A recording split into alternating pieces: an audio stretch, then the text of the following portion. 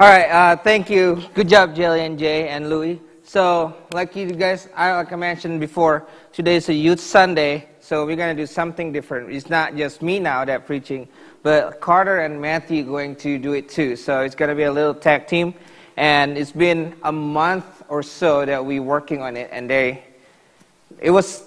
started fun, and then they're getting better and better, and they are ready now. So they're really good. So all right, let's put it on Matthew now. So we're going to start with Matthew.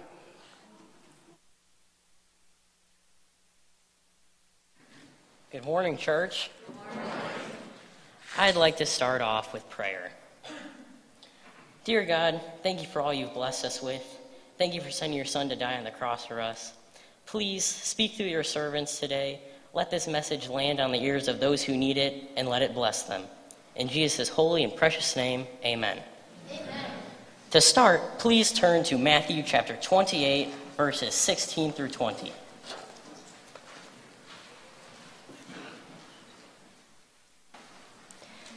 Then the 11 disciples went to Galilee, to the mountain where Jesus had told them to go. When they saw him, they worshipped him, but some doubted. Then Jesus came to them and said, "All authority in heaven and on earth has been given to me. Therefore, go and make disciples of all nations, baptizing them in the name of the Father, and of the Son, and of the Holy Spirit, and teaching them to obey everything I have commanded you. And surely I am with you always to the very end of the age." Our job is to spread the word about Jesus. We need to teach people to obey him. I'm sure we can all think of someone who needs Jesus, and we can be the light that shows them the path to him. There are many opportunities for us to share about God. We could host a Bible study. We could invite someone over for dinner and just have fellowship with them. We could mow the lawn or do a chore and not expect anything in return. Or we could even do something very small, like have a good attitude or have a conversation with someone we normally wouldn't have a conversation with.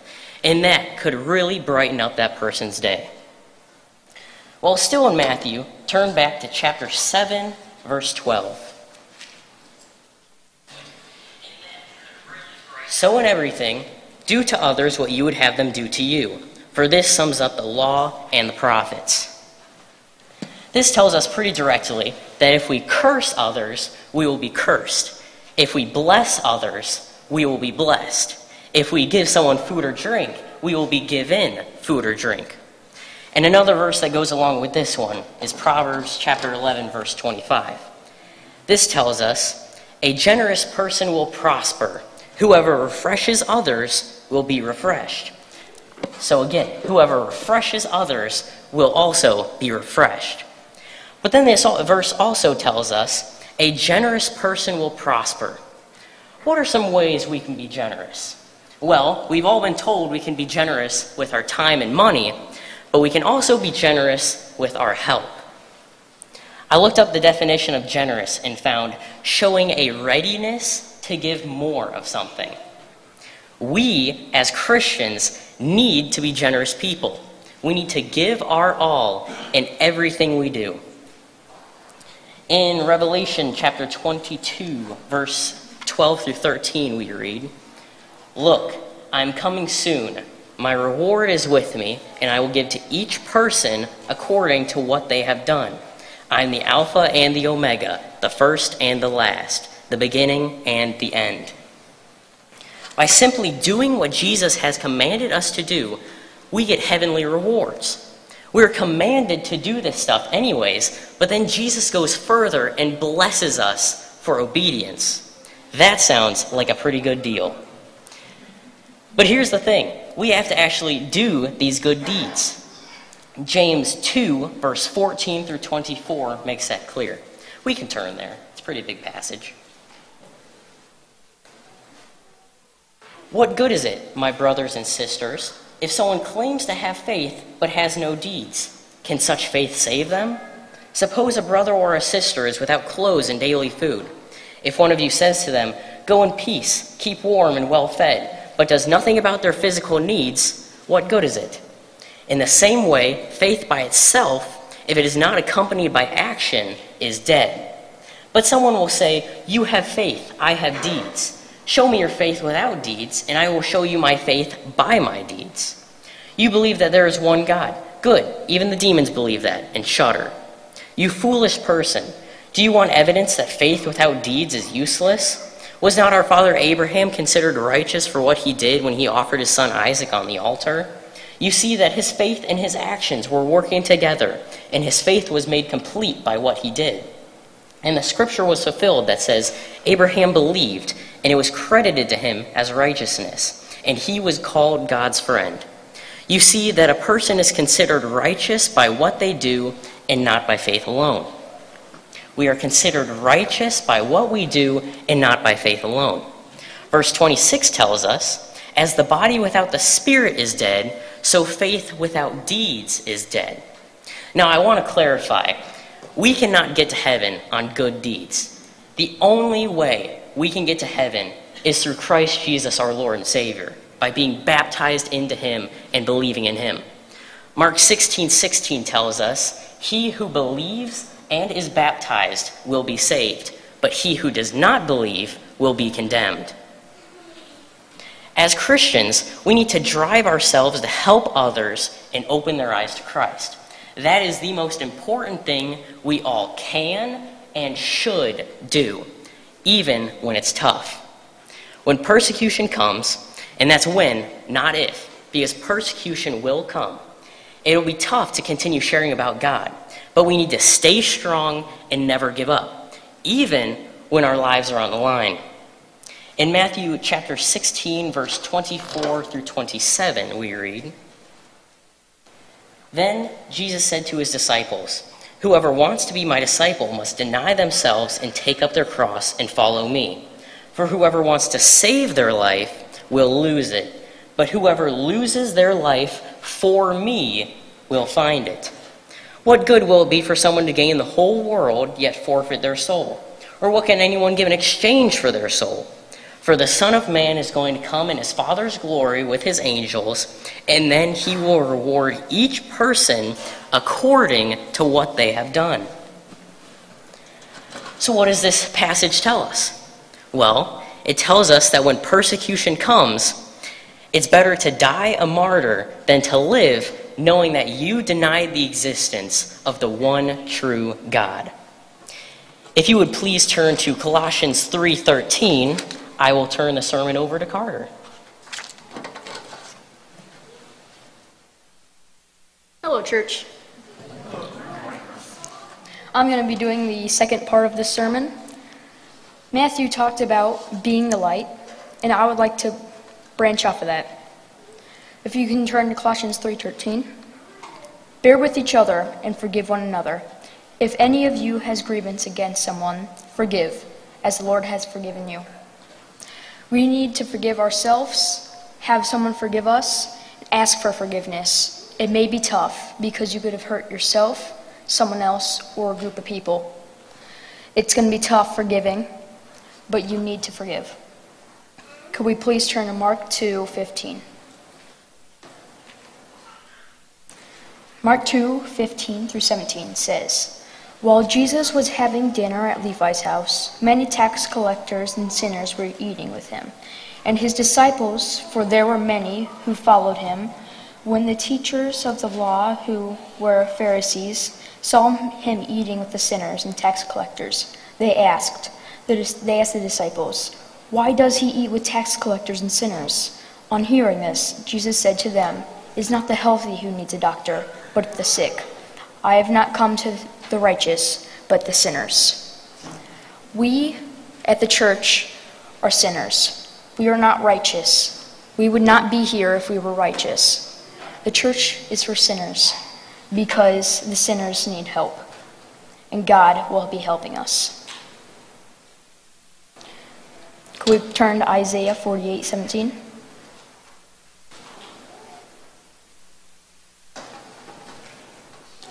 Thus says the Lord, your Redeemer, the Holy One of Israel.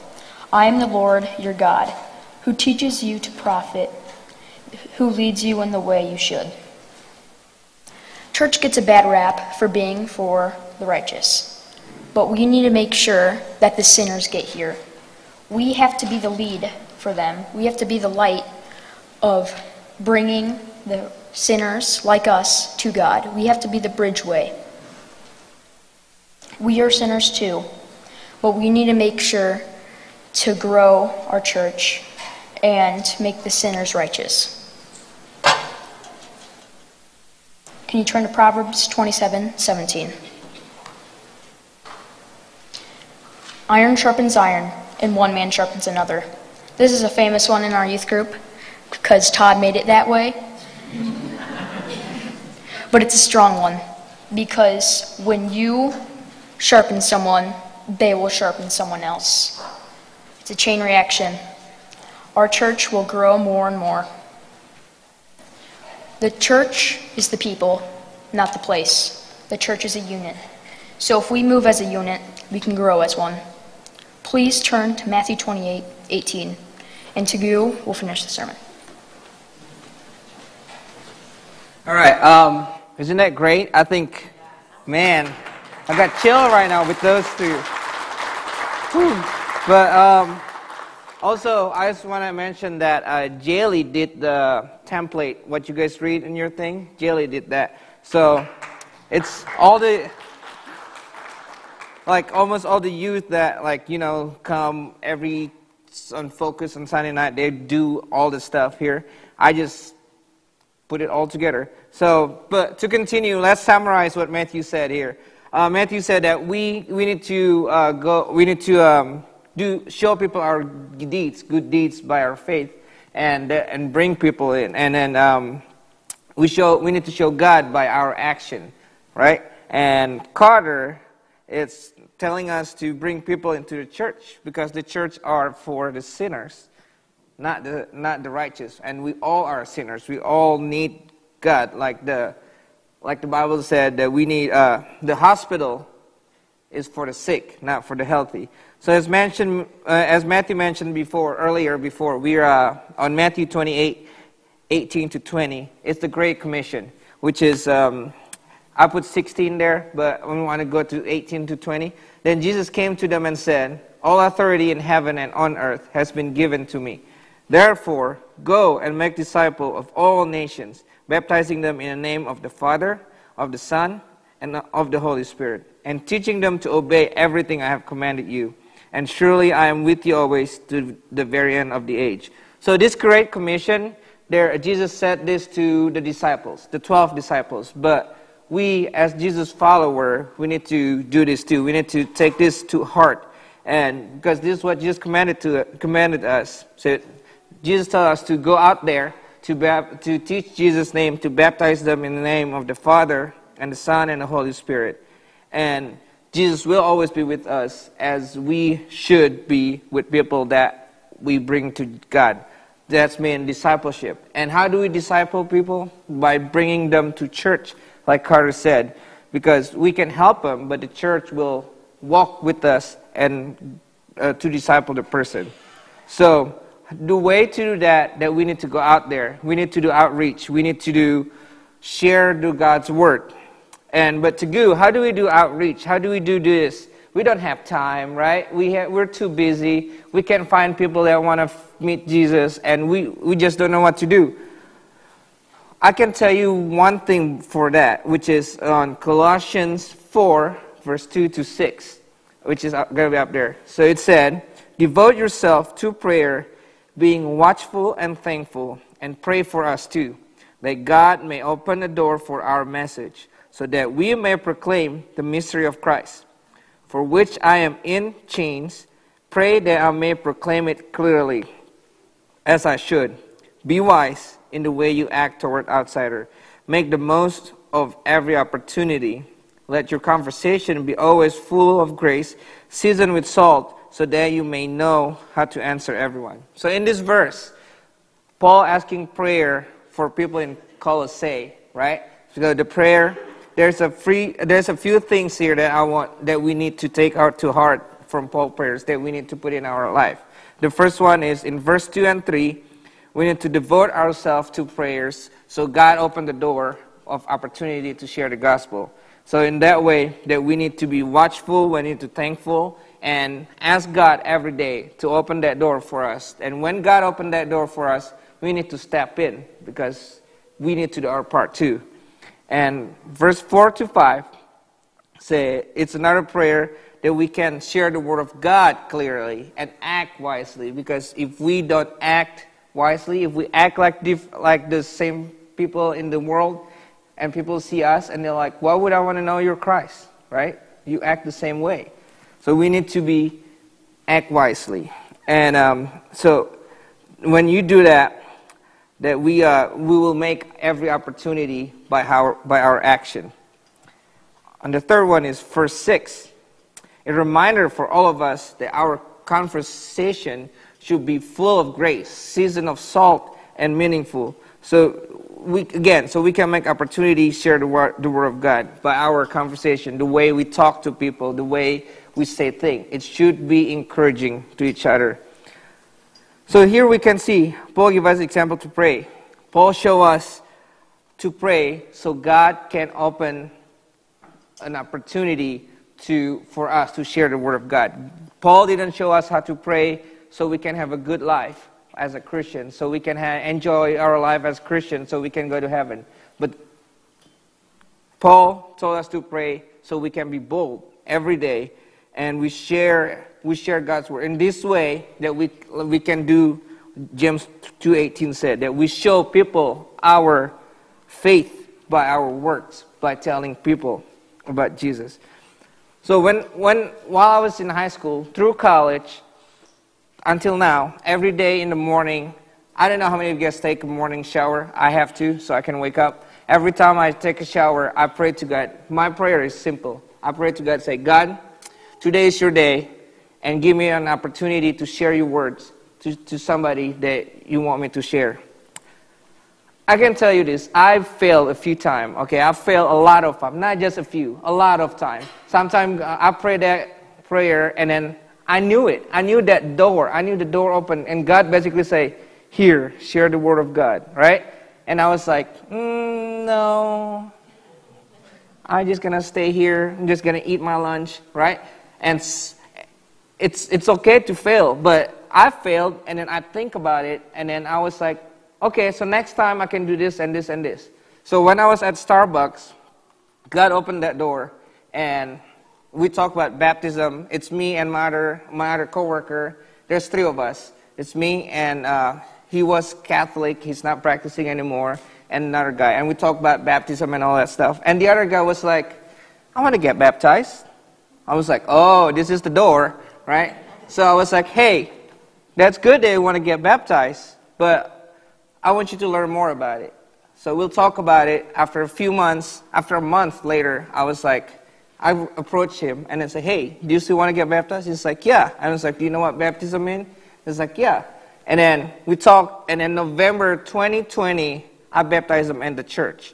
And I even called the church I attending, like, hey, my coworker want to get baptized. Can we do it? And the preacher was like, absolutely.